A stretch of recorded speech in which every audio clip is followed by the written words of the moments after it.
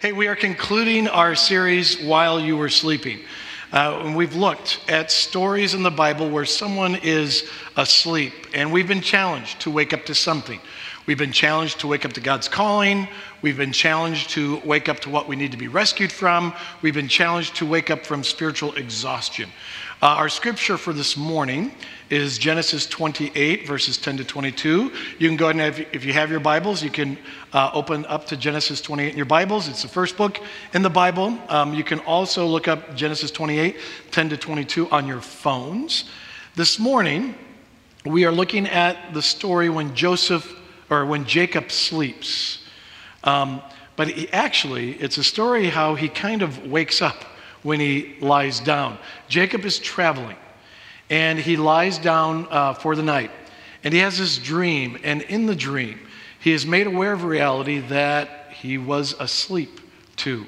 Our scripture reader for this morning is Kathy Steinmetz. Kathy, go ahead and make your way up to the podium. As she does, I'm going to ask that if you're able, please stand and face the center of the room.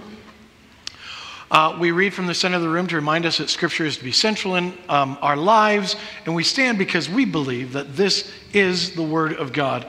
And so, Kathy, whenever you are ready, please read from Genesis 28, verses 10 to 22. Jacob left Beersheba and set out for Haran. When he reached a certain place, he stopped for the night because the sun had set. Taking one of the stones there, he put it under his head and lay down to sleep. He had a dream in which he saw a stairway resting on the earth, with its top reaching to heaven, and the angels of the Lord were ascending and descending on it. There above it stood the Lord, and he said, "I am the Lord, the God of your father Abraham, and the God of Isaac. I will give you and your descendants the land on which you are lying. Your descendants will be like the dust of the earth, and you will spread out to the west and to the east, to the north and to the south. All peoples on earth will be blessed through you and your offspring. I am with you and will watch over you wherever you go, and will bring you back to this land. I will not leave you until I have done what I have promised you." When Jacob awoke from his sleep, he thought, "Surely the Lord is in this place, and I was not aware of it." He was afraid and said, "How awesome is this place! This is none other than the house of God. This is the gate of heaven." Early the next morning, Jacob took the stone he had placed under his head and set it up as a pillar and poured oil on top of it. He called that place Bethel, though the city used to be called Luz. Then Jacob made a vow, saying, "If God will be with me and will watch over me on this journey I am taking, and will give me food to eat and clothes to wear, so that I return safely to my father's household, then the Lord will be my God, and this stone that I have set up as a pillar will be God's house. And of all that you give me, I will give you a tenth." Kathy, thank you very much. You may be seated. Sleeping seems like such a simple thing. When you're tired, find a quiet place, lay down, and you go to sleep. But sleep isn't simple. There are many sleep disorders: insomnia, sleep apnea, narcolepsy, restless leg syndrome. And then in addition to that, you can have a weird dream, or you can even have a nightmare. One of our kids, when they were growing up, they would have something called night terrors, where the child just kind of thrashes around and they'll yell or cry or scream. And what we learned about night terrors is that you don't touch the child during the terror. Touching the child makes the night terror worse. And so what we were told by our doctor was keep them safe, but just kind of let the terror happen. And interestingly enough, it does just eventually stop. I sometimes will talk in my sleep. At Christmas time, my wife likes to try to find out what I get her. So I have a pretty safe hiding spot for my wife's gifts. One time around Christmas, I was talking in my sleep, and my wife tried to find out where I was hiding her gifts. And even while I was sleeping, I told her, stop it. Then there is sleepwalking. Now, I've never been a sleepwalker. One of our kids once confused our laundry room for the bathroom in their sleep. But I really only have known one person who was a regular sleepwalker. It was a parent of a kid who was in my youth group a long time ago. He couldn't sit still when he was awake, so it wasn't much of a surprise that he was a sleepwalker. But sleepwalking is doing something routine while you are in a state of sleep, or doing something, a routine activity, without really being aware of what is going on around you. Now, sleepwalking can include running, getting dressed, moving furniture. The one person that I know who was a sleepwalker, he often ended up in his garage. And while most of us aren't sleepwalkers, I think many of us have times in our lives when we live the routine of life without really knowing what's going on around us. We are especially oblivious to what God is doing around us. Sleepwalking through life. Now, I said earlier that Jacob kind of woke up when he laid down. And that's sort of what I want us to look at, waking up when we lay down. Sleepwalking, again, is being unaware of what is going on around you. Jacob is traveling to a place called Haran, and on his journey he stops for the night. And just going back to verse 10, where it says, Jacob left Beersheba and set out for Haran. And when he reached a certain place, he stopped for the night because the sun had set. Taking one of the stones there, he put it under his head and lay down to sleep. Now, there is more to the story. Jacob has a twin brother. Esau is his name. And Jacob has stolen both Esau's birthright and blessing from their father. And Jacob isn't just going to Haran to go to Haran. He's fleeing for his life. He is focused on what he has to do next to stay alive, because after what he's done, his brother kind of wants to kill him. So he really isn't paying attention to anything that God might be doing. He's just going through the motions. He's traveling to Haran, comes to a place to rest, and he finds a stone, lays down, and goes to sleep. We all have goals. We all have plans. We have this idea of what we want our lives to be like. And it's normal, completely normal, for our lives to be pretty much all about our plans and our goals, and to pay no attention to what God is doing. That's pretty normal. It's a form of sleepwalking, where we just kind of go through the motions of life. We go to school, we go to work, we have friends, we have families, we have hobbies, we go on vacations, and we do all this stuff without really knowing what God is doing. We have no concept to the reality of God's plans, of God's goals. When was the last time you were aware of the reality of God's activity in and around your life? Most of our lives could be described as sleepwalking, and we need to be stirred up to God's reality. And ironically, we are most likely to be stirred up to God's reality when we are forced to slow down. Or in the case of Jacob, he is stirred awake when he lays down to go to sleep. Jacob is stirred up to an unseen reality. An unseen reality. Jacob stops at this place because the sun had set. And he falls asleep, and he has a dream. And the dream reveals a reality that he was completely clueless about. Going back to the passage, verse 12. Jacob had a dream in which he saw a stairway resting on the earth with its top reaching to heaven. and the angels of God were ascending and descending on it.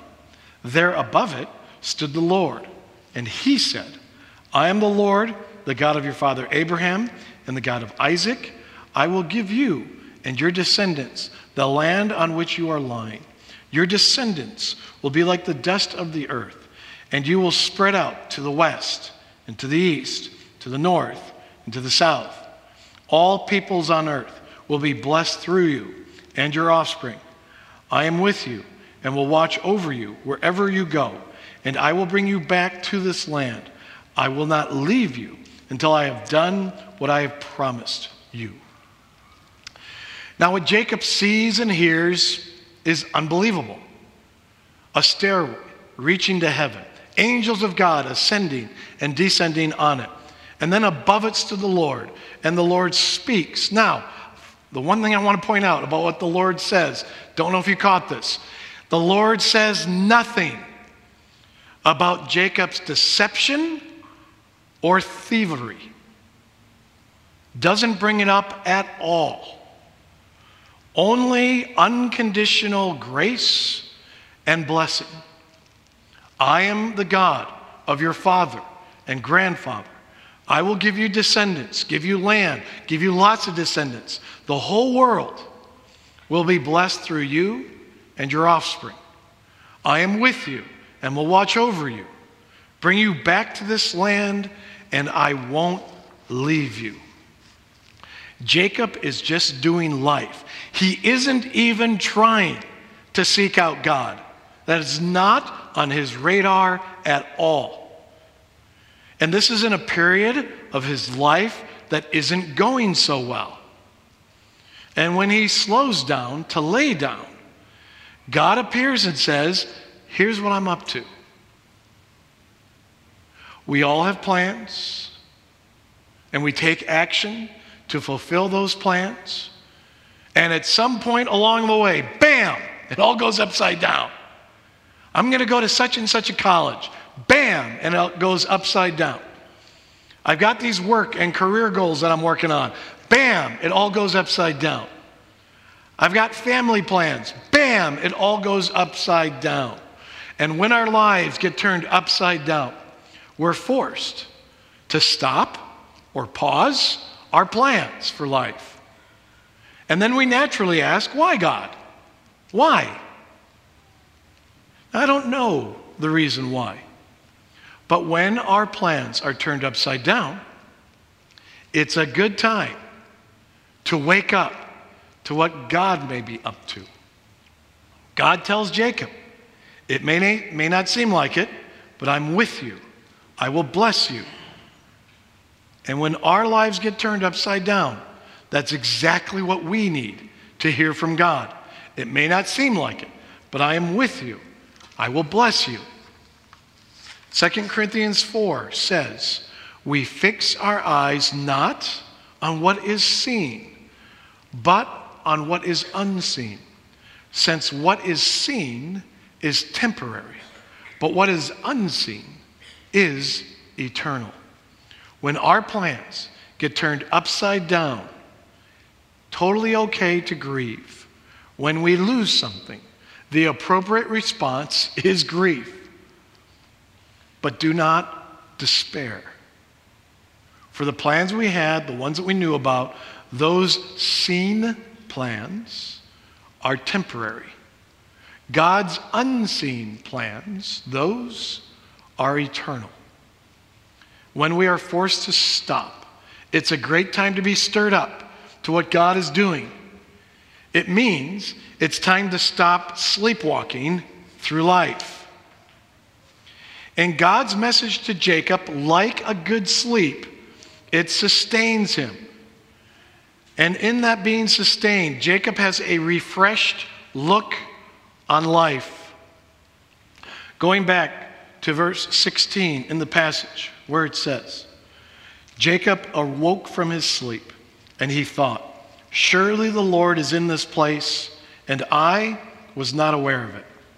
And he was afraid and said, how awesome is this place? This is none other than the house of God. This is the gate of heaven.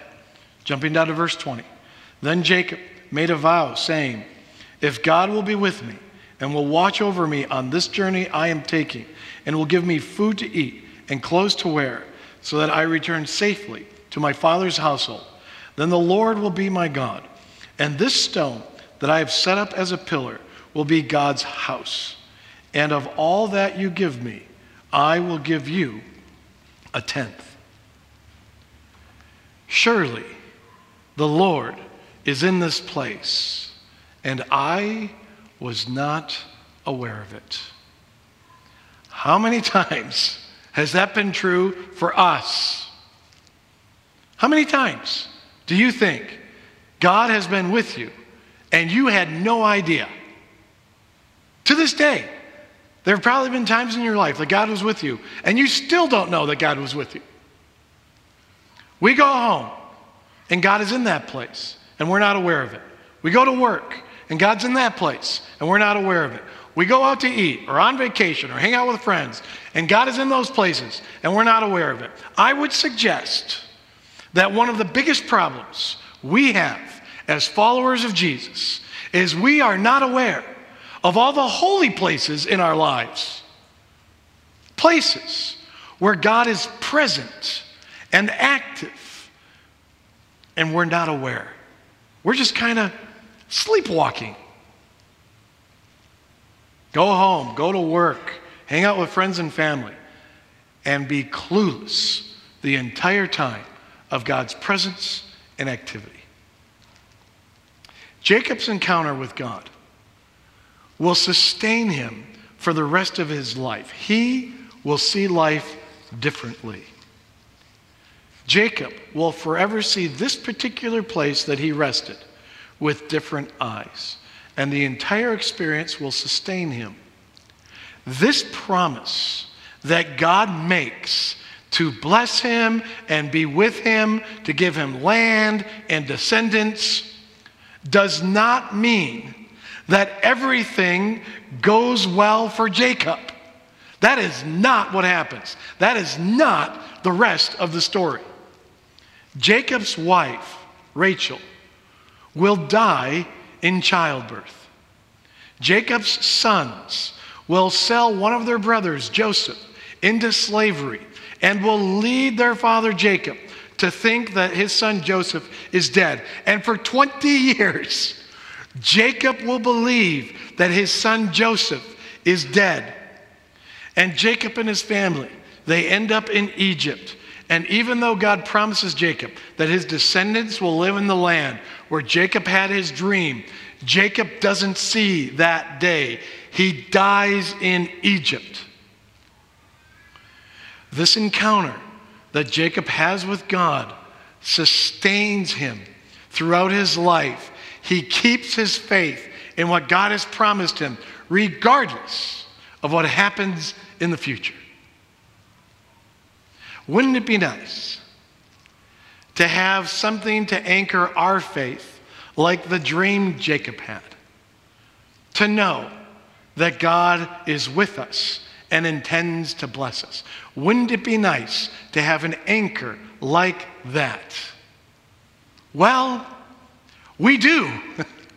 It's called the cross. The reality of the gospel that the cross should always remind us of every time we see it is that God is for us, not against us. Jesus died for our sins. Jesus rose from the dead. That is the anchor of our faith. And Jesus' death on the cross and his resurrection is meant to sustain us. It is meant to stir us. It wakes us up from our sleepwalking. It should remind us every time we see it that God is for us, not against us. As it says in Romans chapter 8, what then shall we say in response to these things? If God is for us, who can be against us? He who did not spare his own son, but gave him up for us all, how will he not also, along with him, graciously give us all things. Sometimes life is hard. We all have had moments of deep loss and pain. But sometimes life is easy. In fact, sometimes things are going so well in our lives, it feels like we could do life in our sleep. And that's the problem. When things are good, we do life in our sleep, unaware of God's blessings. And when things are bad, we wonder why God is against us. What does God have against us? What have we done wrong? Well, because of the cross, God has nothing against us. We need to stop sleepwalking.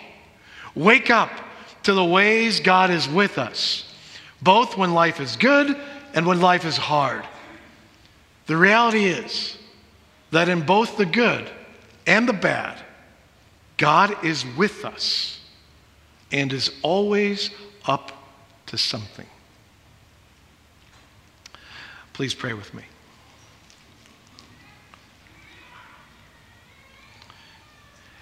And Lord, that is our prayer, that you would open our eyes so that we could see the reality of your presence and activity around us, in us, amongst us.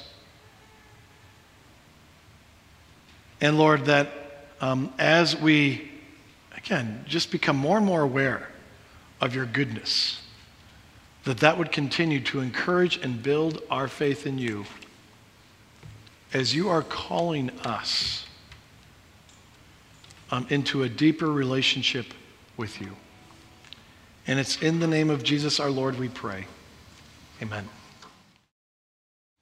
Receive God's blessing. May the Lord bless you and keep you.